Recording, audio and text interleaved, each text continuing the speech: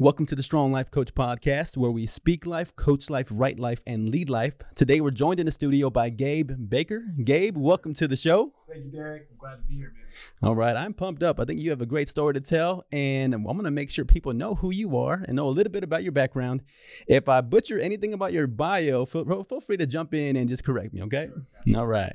So you graduated from Rice University with a bachelor's degree in environmental engineering. Then you were the captain of the Rice University football team. You had your master's degree in theology from Houston Graduate School of Theology. You were an American Ninja Warrior. You were on the Netflix show Ultimate Beastmaster, competing there. You are a cellist, and you've performed at weddings, conferences, and worship services. You were an engineer for 3 years, and now you do community organizing, which you've led International Volunteer Corps trips to serve local needs in various communities, as well as now you do a public policy and you're in a community engagements for Harris County Judge. Yeah. And then, of course, you have a big focus on social impact and Christian ministry. Yeah. So what don't you do? That's pretty good. I live a pretty explorative life, just following my curiosities. That's what I tell people. So I have a ton to ask you. I know even in the prep, we did not have time to go through all of it. Yeah. But we'll get through as much as we can. All right. But don't rush. Don't rush. So we'll have a good time together. Okay. Let me ask you. So it's noted here, you were the captain of the Rice University football team. Yeah. When did you find out you were going to be the captain of the football team? And quick, I guess for people to know, my voice doesn't typically sound like Batman right now. I have this groggly voice. I'm getting over a little sickness. But so yes, I played football at Rice from 2010 to 2014. I had a medical red shirt my second year playing. So basically I had some injuries, and if you're familiar with the idea of redshirting, typically the coaching staff will make decisions on if you're a young player, usually you'll redshirt your freshman year. Basically, they'll save your first year of playing of eligibility and use that year as a developmental year. Got it. Or you can do that as if you get injuries, they can kind of they'll call it a medical redshirt. Essentially, a medical redshirt my second year that left me 3 years of eligibility to play. My last year of eligibility is when I got the opportunity to be a captain on the team, and it was an in-team vote. So all my teammates voted on who they want to be the captain, and the coaches kind of validate, confirm the vote there. So which is pretty crazy. It's crazy. One, I would have no idea how it happened otherwise. Yeah. But number two, it speaks about your impact with your peers, right? Because of course your coaches are involved all the way around, but then your peers being able to see you year after year, your hard work, your dedication, your focus in the craft of football, and going, hey, this is somebody we want to lead us. Yeah. It's a powerful thing. So what were your thoughts, feelings? Sure. What was the experience when you found out you were chosen? Yeah, I mean, I was, excuse me as I crack my voice. I was extremely excited, obviously so honored to be given that title. But honestly, I kind of wasn't too fazed by it, and mainly because nothing changed for me. Like, what I mean by that is that everything that I did from a leadership standpoint to get me there, I just kept doing it. So it didn't elevate me to be like, oh, now I have to be more vocal, right? And inherently, I wasn't that much of a vocal leader, more just kind of a leader in action and character.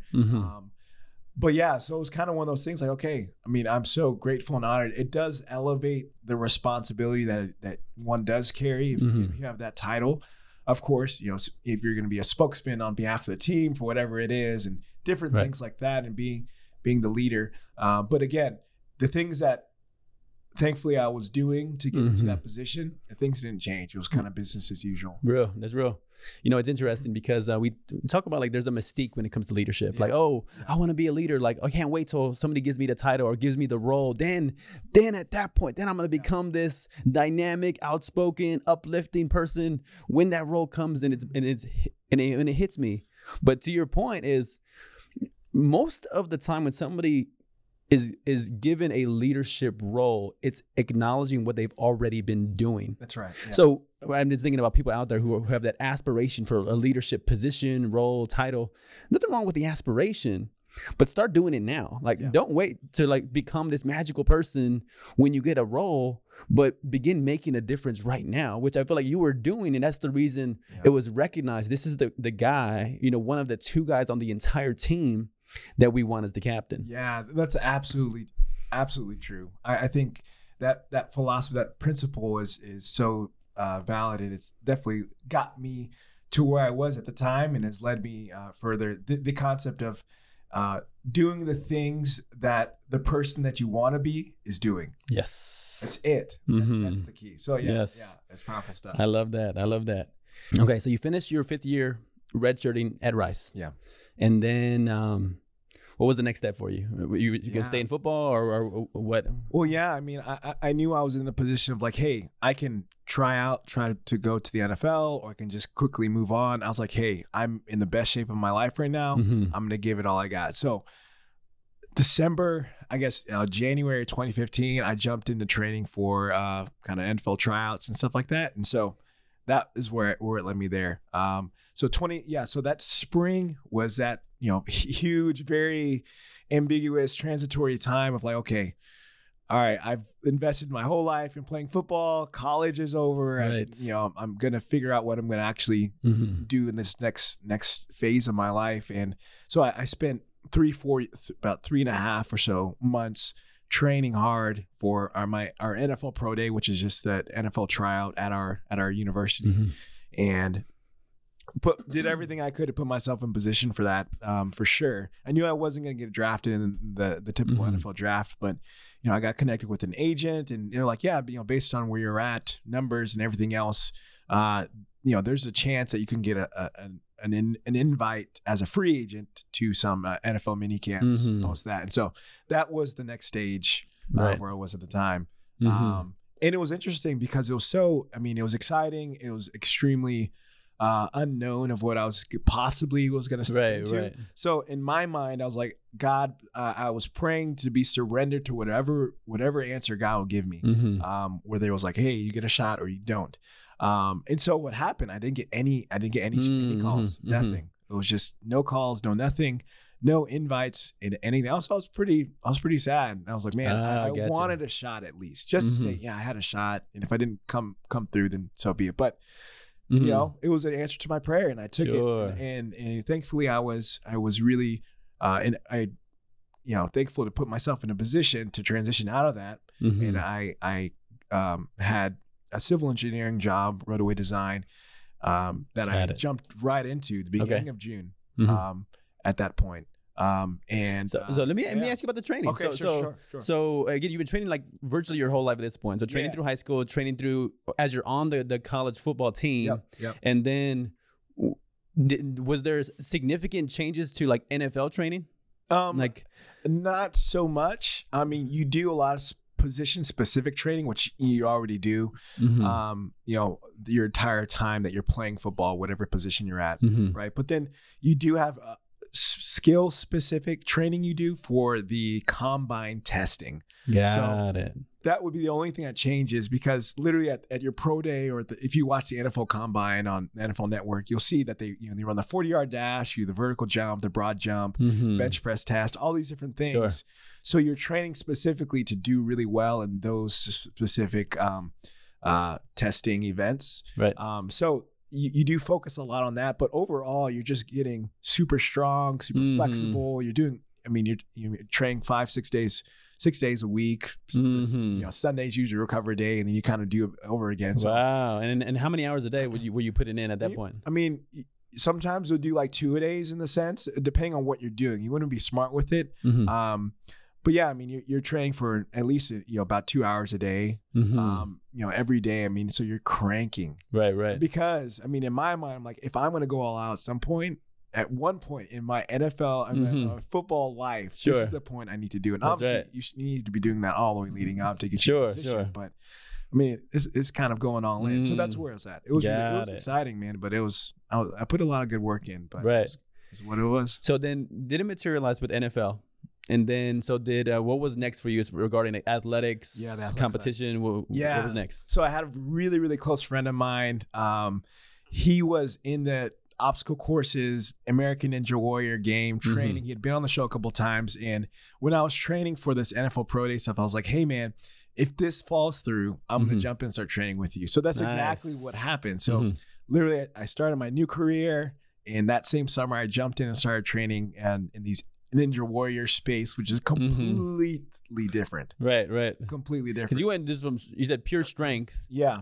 To this completely, transforming your regimen. Because very little transfers from that kind of training for football to body weight sport like American Ninja Warrior obstacle course racing. Sure, you have your competitive spirit and your perseverance, all your discipline, perhaps, and even your overall athleticism and whatnot.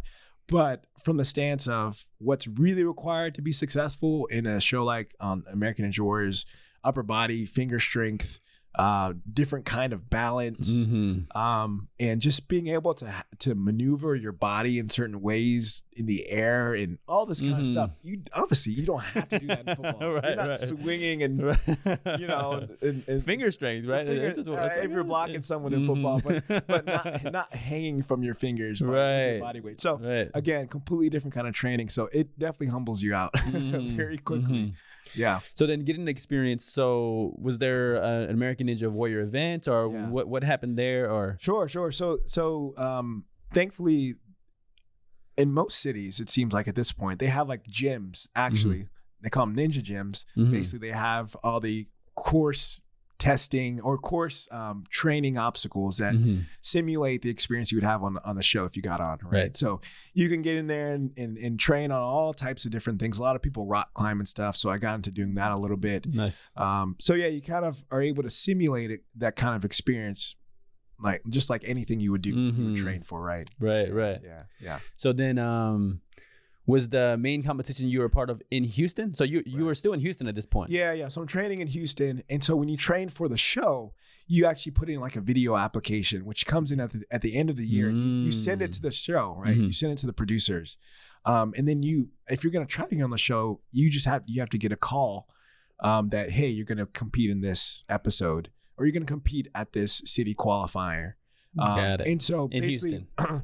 This one ended up being in Oklahoma City. Got it. Okay. So they have regional qualifiers. And so based on where you're at, you'll be in a defined region. And then the producers can tell you, hey, you're going to compete here or whatever. Gotcha. So your application video, it was good enough so the producers were going, hey, we're bringing you to the regional. Yeah. And there's so many things about TV production that you learn from it. A lot of times when it comes to these shows, they want a story to tell.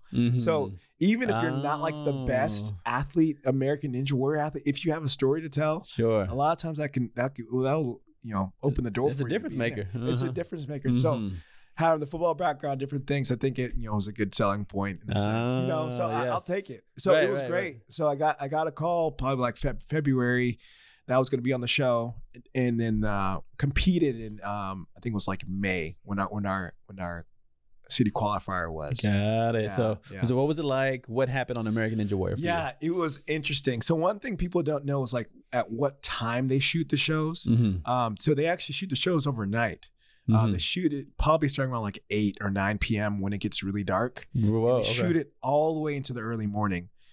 So they early morning, like 4 or 5 a.m. Oh, whenever they get the last, whatever time the last competitor runs the course. And sometimes it's longer, sometimes it could be a little shorter, but it always ends up going pretty early into the morning typically. So that was a situation for me.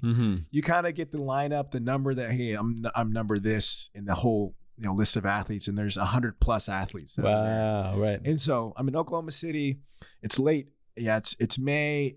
It's night. You're nervous. Like, oh man, this is what I've been waiting for, right? I've been training. You know about the show. I'm be on TV. And you're excited. But you're staying up like potentially to late hour or early hours of the morning, late hours of the night, not knowing when you're going to compete. Like exactly. Oh yeah, not at all. I mean, you kind of you'll watch who's coming up based on where they're at in line. But again, you can't gauge how fast the show people are going to run through the course. Right. People will either complete the course and take the whole time, or they'll fall on the first obstacle, right? So you never know. So so you're nervous and you're waiting and you're watching, and you're also trying to learn from the athletes who go who run the course. Oh yeah, I shouldn't do that.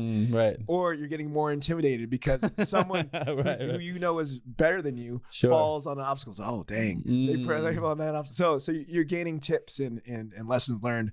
So you're nervous and you're just waiting. And I knew I was kind of further down the line, but I didn't know I'd wait that long. So actually, what ended up happening, it was raining, it was cold, and so you're there the whole night. I had a couple friends from the football team who drove up to Oklahoma City to cheer me on. So I'm like, yeah. That's right, because on the show you see a whole crowd. The crowd's waiting through this too. No, the crowd's waiting there the whole night. Typically my goodness. And some people can cycle out if you're in the audience, but man, the crowd they got to hold strong through the night. Wow. I didn't get on the course until like 5 a.m. 5 in the morning. So you're waiting the whole night. Are you like napping, sleeping? Or is there an inside area?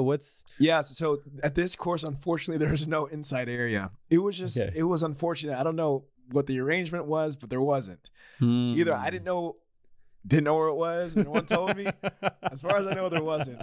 So I was outside, and you're trying to find a place to, close your eyes and nap. But again, you're nervous. And you're wondering what's going to be to my advantage to study these other people or to get some more rest. Exactly. And you want to, I want to keep watching because I want to see what they did different. And so I can prepare myself better. So I probably, laid down, closed my eyes for about 30, 45 minutes. Wow. But the entire time I'm awake. And so if you imagine trying to compete on a very strenuous competition, physical competition, and you stay up all night, and you're nervous and you're trying to do everything to stay warm and all these different things. Right. And so I did all right. I didn't do good enough to make it. So they take the top 30 from the qualifier, city qualifier.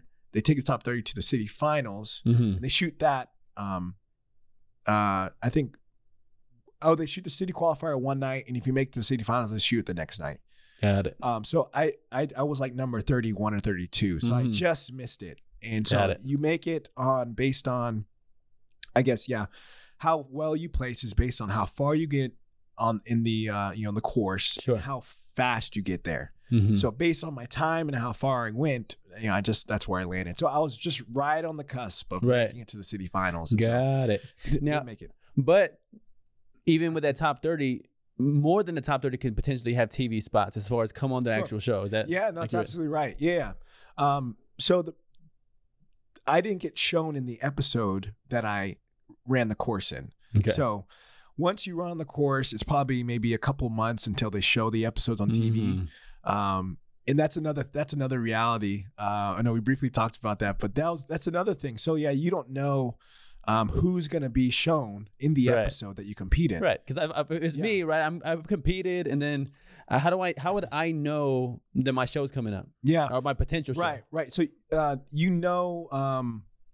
I guess in the schedule of when they're showing certain episodes. Like, okay, I know the LA qualifier is showing then, our regional qualifier is this date, Oklahoma City, right? And so within the calendar of dates. Got it. Okay. You have no idea who they're going to show on TV. So nobody taps on your shoulders. Hey, the producer or anybody from the network lets you know, hey, you're going to be on. At least as far as I know. Okay, right. I think perhaps if you're like a veteran on the show and you're like, this highlight person, perhaps you're like, yeah, I know I'm going to be on the show.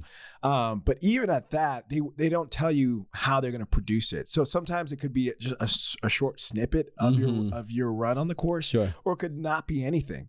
So again, no one tells you until the show you won't know until the show comes out. Until you're watching it. So it's like the live show. Yeah. So if I was like, hey, let me get my friends and family together to watch the show, hey, I might be on. And maybe. So what was it like for you? Sure. Yeah. So I didn't have like a viewing party or anything. I remember I was just at home and my parents like, hey, I think you never know, I might be on the show or not.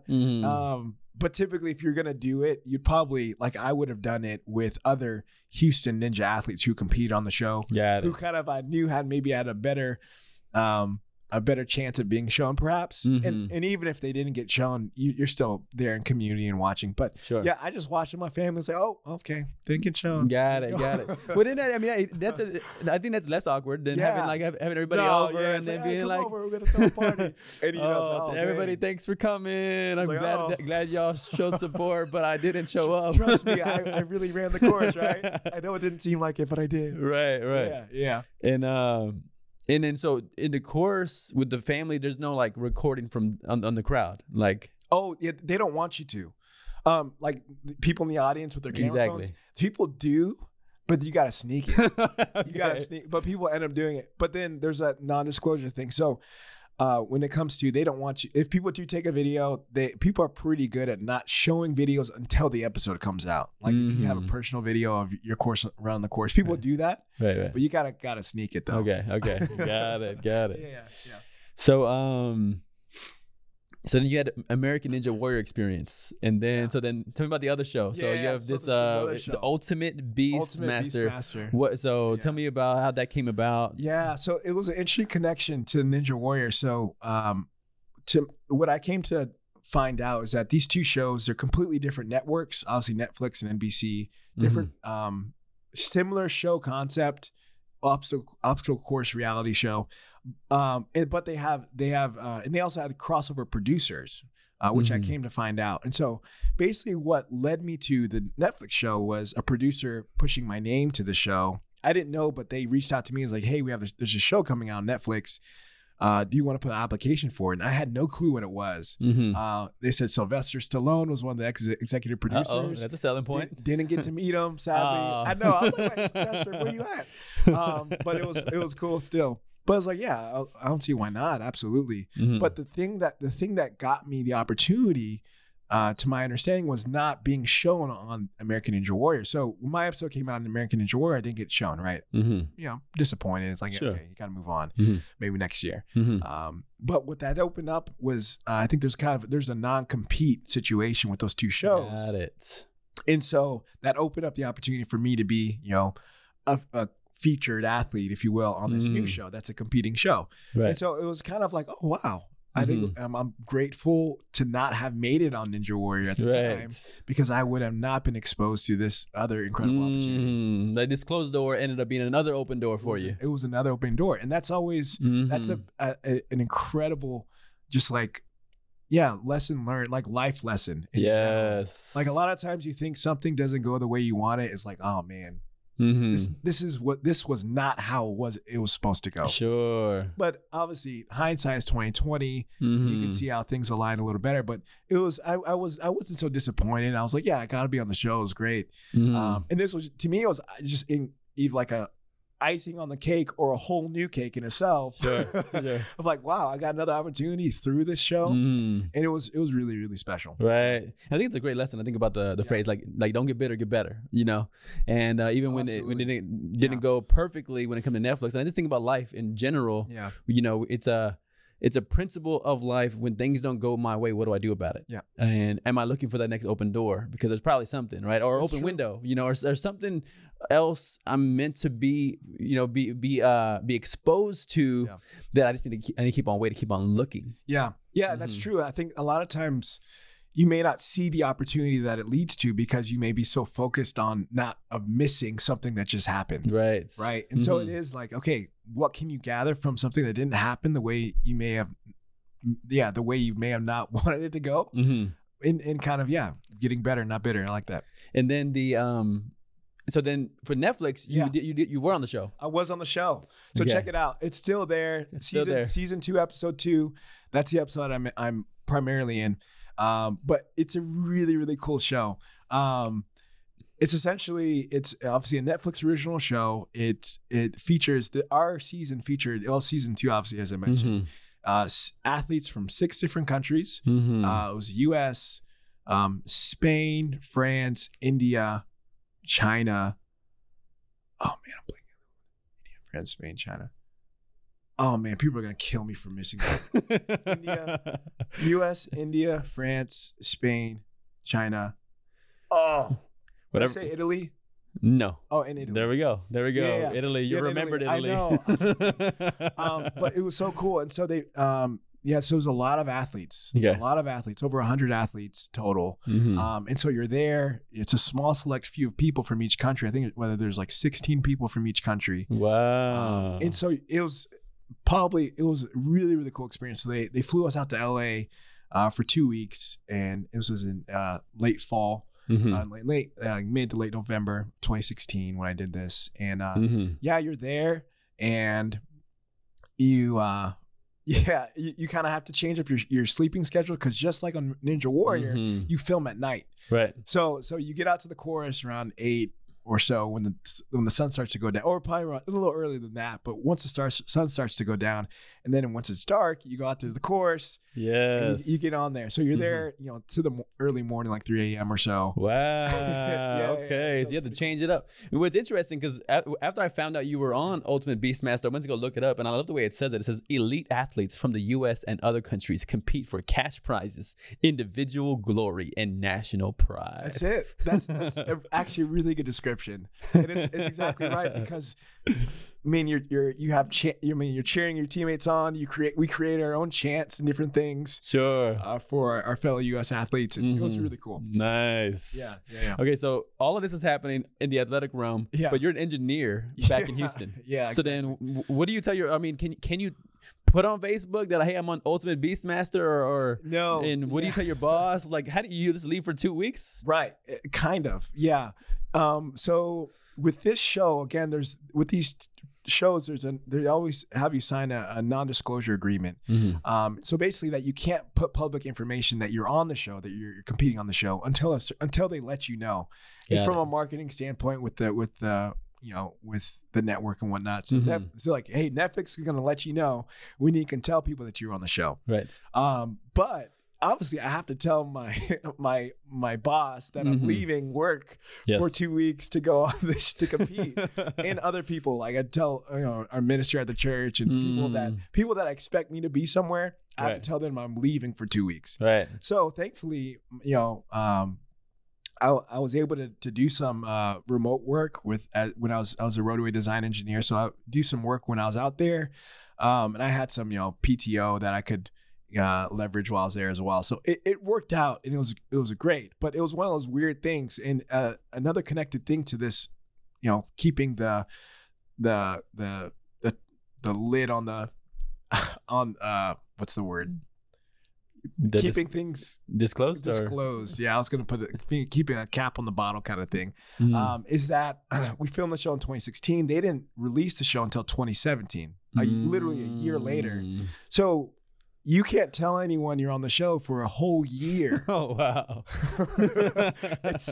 It's really, really weird. And it's a true test of patience. Because it's like, wow, I went on this incredible experience that like literally changed my life in so many ways. And you have to get back to business as usual and act like nothing happened. And I didn't tell anyone the outcome either. I didn't tell my parents the outcome of the show. Oh, okay. And if you haven't seen the show, it's okay if you hadn't, but for the purposes of motivating you to perhaps watch my episode, I won't tell you how I did. And okay, so it's season 2. It's still there, season 2, episode 2. Episode 2. Okay, really cool. I have not seen the show, but Okay, cool. I'm committed to seeing the show. Come on, watch it. It's a lot of fun. It's a really cool show. Yes. And you don't have to watch the whole season. You can just watch. No, bro, you were on the show. I need to watch it. You can watch it. All right. But yeah, so essentially, you gotta keep your mouth shut about you being in this really cool show for a whole year. And they actually kept bumping back the release date of the show. So I was like, oh yeah, by the beginning of the summer, you can tell people about it. It's like, oh no, we're gonna they bumped it to the end of the summer, and then they bumped it on one more day in the fall, and they finally, it's like, okay, we're gonna release it here. And then it's like, oh, thankfully I can tell people now, right? And so the funny thing about that, it's like, oh, Gabe, that was great. You're on the show. It's like, dude, that was a whole year. My life is completely different now. People are like, what's next for you athletically? Next? Well, yeah, I've been doing that already. What's next has already been happening. It's what I'm doing currently. So that's like a funny thing about this show. Right.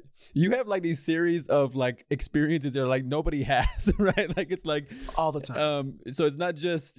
Yeah. Again, I read it in your bio, but I was like, wait, he plays the cello, and then I didn't even mention that you sing, and then you got the Rice football, then you have like American Ninja Warrior, then it's Ultimate Beastmaster. It's like, okay, Yeah, I'm just trying to find my lane, man. That's what I'm trying to figure it out. Yeah. So speaking of lanes, we'll switch lanes. Sure. Talk about so you're an engineer. Yeah. 3 years, and then decided on a change. I did. You went from being an engineer to policy advisor and community engagement specialist. Yeah. What inspired you to make that move?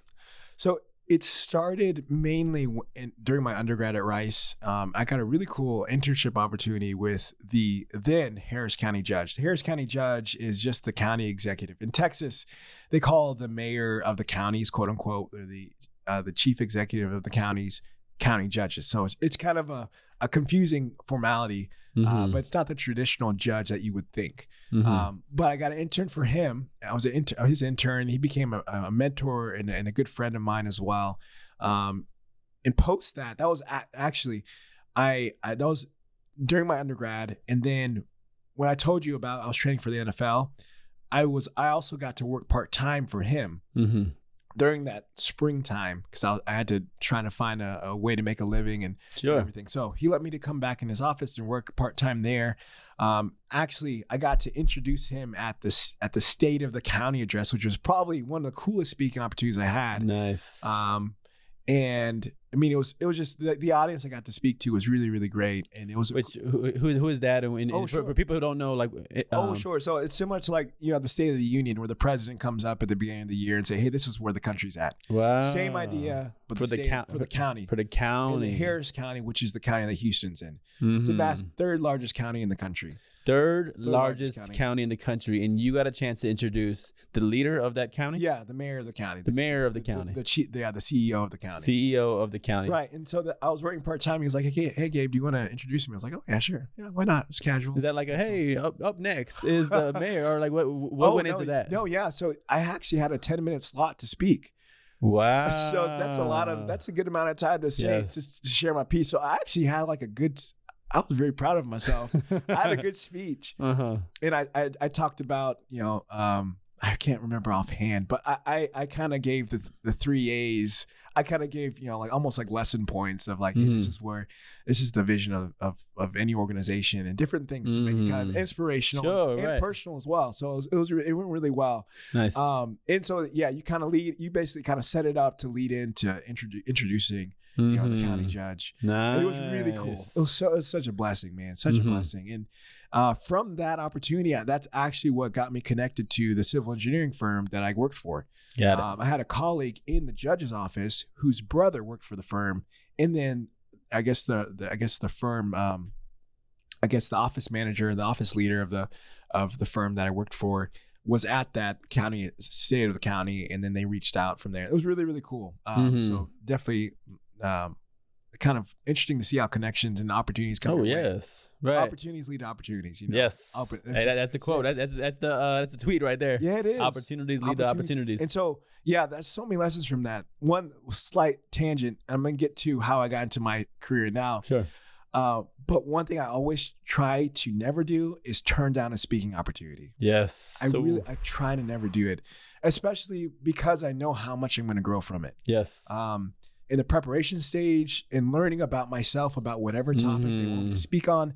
And then in the moment of delivering the message. Yes. There's so much to learn from. And then the post feedback. Right. So my goodness, you're speaking my language right now. It's a journey that you like you enter into for whatever it is. Like asked to lead a Bible talk, even if it's a small setting, or if asked to give a speech or a sermon at whatever it is. Right. I'm like, if I can make it there, I'm going to make it there. I'm not going to make it happen. So I've learned so much about that. So I love it. That was one of those great lessons.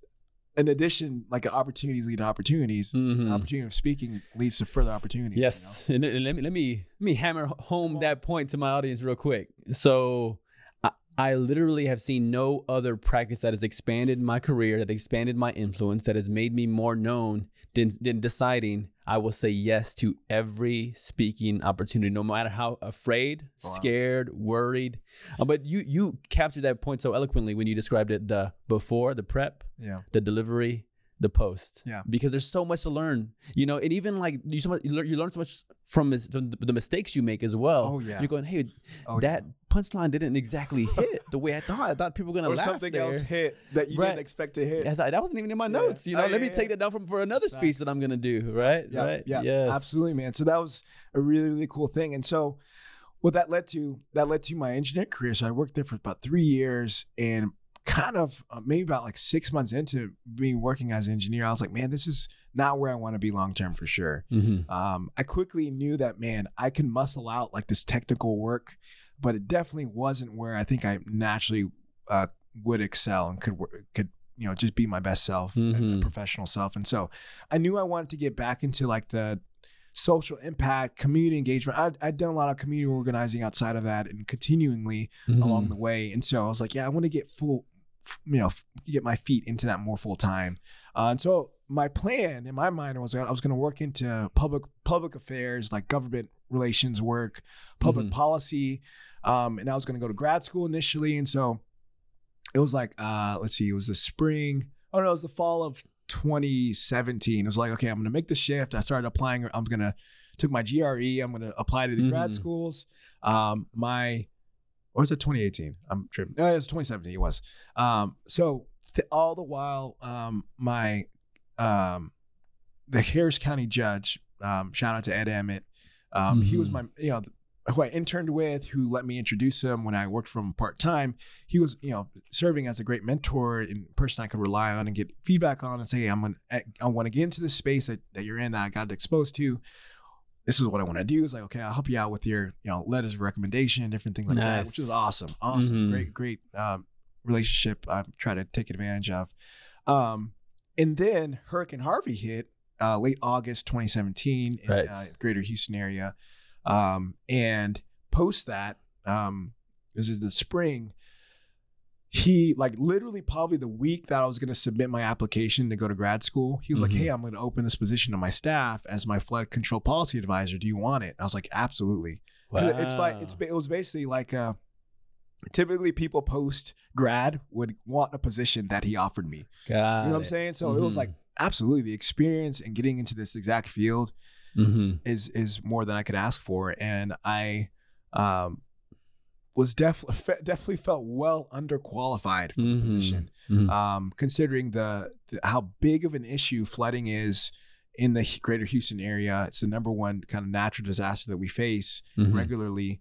And having the ability to make that high of an impact with the role that I had was really exciting and really challenging. I made a lot of mistakes that helped me learn really quickly. And definitely better off for it. And so that was kind of my step into to where I am now. My, Harris County Judge Ed Emmett, he didn't get reelected in the 2018 midterm elections, which was last fall, which was a bit of a shocker for different realities. But so what that put me at the time, so this was last fall, was like, man, I don't know if I'm going to have a job now. In my mind, he was going to win the election, and I'd be there for another 4 years at least for his next term or whatever. I was like, okay, well, it seems like I might have to shift again. Not even a year into this position. But thankfully, with my new boss now, I transitioned through this administration shift and shifted roles to community engagement. So it's related to public policy, but different at the same time. And it's been a blessing in disguise, honestly, in the sense of kind of the space that it puts me in directly that aligns a lot with where I know I want to be, of like directly being on the ground more with the people, understanding needs, advocating for whatever it needs to be there. So it's really challenging because it's a very creatively open role. It's been a great challenge to my discipline of like, okay, creating my own projects and proposing them, and some may stick, some may fall through, and just really trying to make things happen and trying to serve the community, man. It's exciting. I love it. I mean, it speaks to your passion, right? What I know about you, you're a dreamer. You want to make a difference. You want to make impact. And then you get like this engineering opportunity, which is an incredible career by itself, right? Huge, great career, great career. But then you sensing that, you know, something wasn't, maybe the word is fulfilling. Yeah. It wasn't as fulfilling as it could be. And then you being in a position, you position yourself well so that you had the relationships to open up this opportunity for you. Mm-hmm. And then to be able to be in a position that has a lot more fulfillment to it. Yeah. When you're connecting with a lot of people, you're helping with people with their needs, which is a powerful thing. And then I think it's powerful.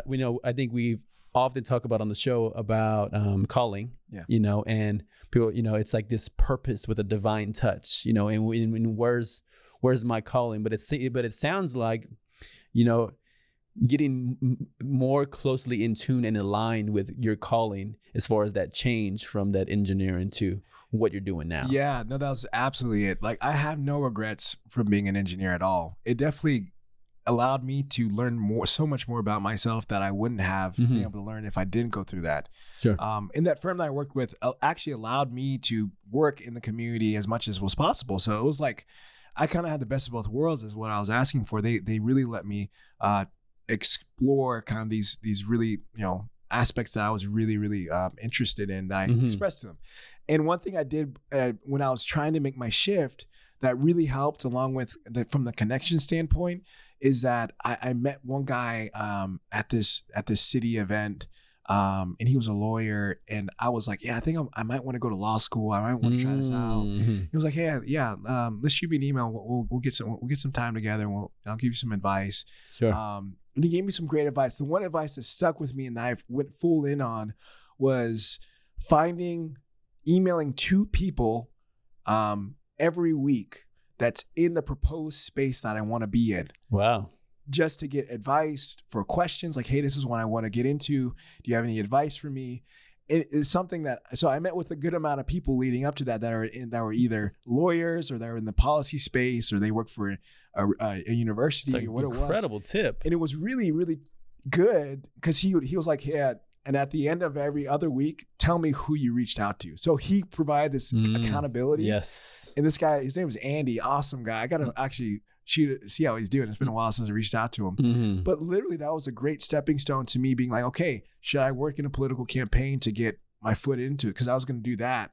So I got these really cool connections of just like, these are some ways that you can get a foot into understanding, hey, is this a space I want to get into? Just shooting a bunch of emails like every week.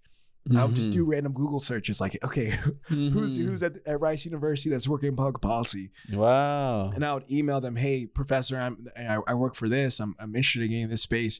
Can we grab coffee, or do you have any advice for me? And I grabbed coffee with a good amount of people. So that was one thing. I love that. I'm using that. I'm using that one. Yeah. Yes. It was really valuable. And I try to keep that in mind and for different things I'm trying to learn about or get more information about and shift to, because there's so many people that have knowledge about the things that you want to do. Yes, I love it. Yeah, I like that. Okay, so let me ask you, so currently dating, not dating, with girlfriend? Currently not dating. Okay, currently not dating. So and I want to know about the process, because I think, you know, you have all these accolades on that portfolio, right? Sure. So then when you're getting to know, you know, when you're getting to know a woman, right, and you're getting to know, and you're potentially sharing about you, how do you go about sharing or not sharing some of this like expansive portfolio you have athletically, or even with you know, policy, or is it government? Is it considered government? Yeah, I work for the government. So it's government, you know, the engineer, the Rice football, the captain. Like,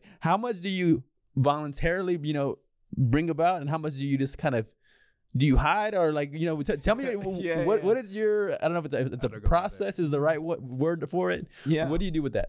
Yeah, I won't really get into the nitty gritty of things very like outright. It's interesting. I guess I'll try to gauge what they may know about me already. Okay. And then I'll just feed off of them. So typically if they say, hey, Gabe, you know, tell me about yourself, where you're from. Hey, I'll give the basic biography of like, yeah, I'm from here. This is where I live. You know, I'm a Christian. I do this stuff. This is who I work for now.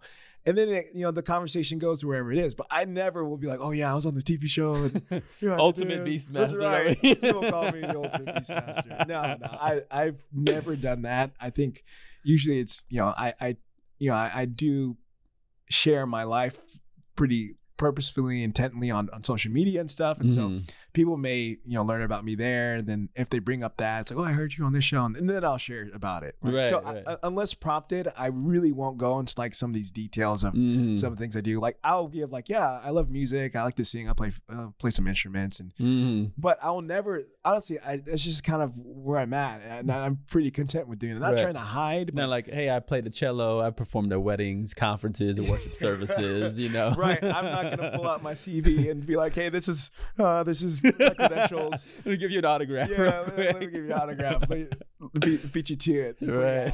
I know what you're going to ask. Let me write it for you already. So then, but now, if you don't lead with that, okay, clearly. Yeah. Now, so you have friends of, different guys, and sometimes our guy friends can hype us up, can hype you up and maybe even openly share your accolades for you. So how does that influence even like your social life or even your relationships with women? How does that? Yeah, well, I think perhaps it may give some more opportunities to meet some women that I may not normally do. I don't know. But yeah, people will advocate for me on my behalf, say, oh, you got to meet this guy, whatever. And yeah, I really don't think much of it, to be honest. I think whoever introduces me to someone else, it is what it is. And you kind of meet them, create a relationship, and just be friends with whoever comes my way. I don't know. And then so they're hyping you when you're around. Of course, you hear it, but then sometimes they hyping you up when you're not around, and they're like, oh, like right. So how do you find out that somebody hyped you up, or how does that come about? It just comes up in conversation because the lady may not go, hey, this is what I know about you up front. She may not lead with it either. You know? No, yeah, that's true. I think it'll eventually may come out. It's like, oh, hey, my friend told me about this that you did. And like, oh, okay, yeah. Then I'll get into whatever. Like that. Sure, okay. But yeah, again, it does get kind of awkward sometimes, or like, oh, how do you know that? Oh yeah, I saw this, or they told me about this. But right. I think it's kind of what it is when if you have friends that they want to be a matchmaker for you or something. Right, right. But yeah, I have some incredible friends and some incredible friends who are like the best hype people for me. Right. And, yeah. So I fully embrace it. I know our mutual friend Victor. Yes. Biratule. Come on, Vic. Shout out to Vic. I think you and I were together at a conference in July. I think even how the podcast kind of materialized. You being here. Yeah. He leaned over to me and said, hey, you got to get Gabe Baker on the podcast because he's like golden child Joseph from the Book of Genesis. I love Victor favor so much, overflowing in his life. That might be the name of this podcast, by the way. Ooh, I like that. I love alliteration. Right. No, yeah, man. Victor is definitely an awesome friend and brother in the faith in me. And he puts a smile on my face every time I see him, and he makes me feel awkward in the best way possible. I'm just hyping me up. So shout out to Victor. So then, one more question about the ladies. Okay. So then, everything you've done, your portfolio, if you will. So does that mean like standards are sky high, or like I guess you could say so, but not for this, not for the purpose of like boxing myself into only certain people. I think I've just become, I've gotten to a decent point. I feel like a pretty good point, and there's so much room to grow, of knowing a lot more about myself emotionally and how I ought to be within a connection with someone before investing myself further. So like, ideally, everyone has, I want this person to be like this, I want to be like this. In my mind, it's hard to get around those things. And I try not to stick to them. But then there's those aspects of like, I want someone that is compatible with kind of my career aspirations, or obviously where I am in my faith. Sure. So there are those kind of inherent aspects of want to be, physically attracted to them, all these different these things. But yeah, so I guess it does raise the stakes, I guess, through my experiences with the relationships I have been in. But it is for the reason of like, I want to be purposeful with the people I commit my life to. Yeah, and that's what it sounds like, right? Like you want to make a big difference. Yeah. And then the phrase that I'm using is not the right phrase. Okay. But I'm gonna say it. I'm gonna say this phrase. So, but you don't want dead weight. No, that's right. Yeah, you don't want somebody. You don't want somebody holding you back. You want somebody like going in the same direction. We're gonna do great things together in the community, for our faith, just to help as many people as we can. Oh yeah, I think you want to have someone that makes you better. That's absolutely it. Yes. You want someone compatible, someone that's gonna challenge you, and someone that's that really complements everything that you are or that you're not. And so that's exactly where I'm trying, where at least my perspective is, like what I look for, and like someone that's a leader, someone that's all these things that are like that. I'm someone that I'm truly impressed with. Yes. Like when I see them, like, wow, I'm just impressed by you, like from a faith standpoint, from an ambition standpoint, for whatever it is. It doesn't have to be particular pockets, but and there's just there's just also a different, maybe an indescribable connection you kind of have with certain people too. Yes. Yeah. So given all of that, how do you stay grounded with all this? Because I think what I sense in you in our interactions, even now in the podcast, it's not so much like I don't sense arrogance. I don't sense boasting or like being full of yourself. Although some people might look at you and go, well, you have reason to be, so what helps you stay grounded? Gratitude to God, without question. And what I mean by that, obviously I'm talking about my faith, referring to it a lot, and I could get more detail with it, but essentially my perspective has deeply really built itself on the perspective that I have more, how should I put it?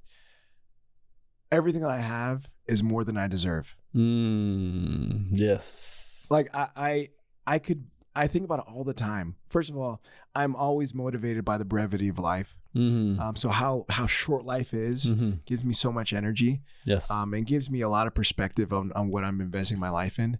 But also, like, it can be taken away in a split second. Yes. Is extremely humbling and so gratifying to me. Like, wow, I don't deserve it at all. Like I could have been born in a different century, in a different country, with not even a fraction of the blessings and different things I do have, financially, resources, relationships. Like, literally, there's so much out of my control that it keeps me grounded. Like, man, I don't deserve anything. Wow. And that's a powerful way to put it. But that's kind of how I feel a lot of times. Like, man, I literally could have been anywhere else, but God has put me where I am for a reason. And I think that aspect of knowing that God has purposed me with all the things I do have does ground me to, like, okay, how am I taking advantage of the privilege and resources and agency to lift those up who have less, and help focus people in the right direction. Yes, I love that. I think that overflows from you. Your commitment to helping people. It's like, okay, just because I have more doesn't mean I'm trying to, like, use every opportunity I have to elevate me. But it's, can I help the people around me? Because I understand, that the opportunities I have, they don't come to everyone. And let me have gratitude, and let me be gracious in everything that's in my life. That's what I sense from you, which is such a powerful thing. I appreciate your example in that area. Oh, thanks, Eric. So I know we're going to have to wrap it up, but I want to ask you one more question. Cool. So all these outstanding achievements, accolades, overflowing favor, right? What's the most normal part of your life? I'm a very normal person, Derek. I really am. There's so many things. Where do I start? There's a couple of things that come to mind immediately. I love eating breakfast for dinner. And then I love following kind of what's the top thing when it comes to TV movies. So obviously my favorite show is The Office. There we go. I love following any superhero movie or TV show. So the MCU, I'm all over the MCU, Marvel Cinematic Universe, all the DC movies, which even though the DC movies, the Superman movies and whatnot aren't doing very well, I'm a huge fan still, obviously. So keeping up with those, when The Walking Dead comes back into season this fall, I'm going to be on it. Yes. So, man, I love, using, decompressing, watching those shows, kind of keeping up to date with pop culture in a sense. There we go. Whatever it is. I think that it's an interesting launching point to conversations to people, like connections, like, oh yeah, I don't know how to connect to you, but I think we like the same show. Sometimes that's my last resort, Yes. But yeah, so I think that those are two things that come to mind of my normalness. But I'm a very normal person. Gotcha. Okay. Well, good. We're good. Yeah. Well, to bring it in for a landing here, we're on the Strong Life Coach podcast here with Gabe Baker. Of course, on this podcast, we speak life, coach life, write life, and lead life. And if you're tuning in, be sure to like the podcast, rate it, give it that 5-star rating on iTunes, comment on it, share it, and don't forget to subscribe. Thank you.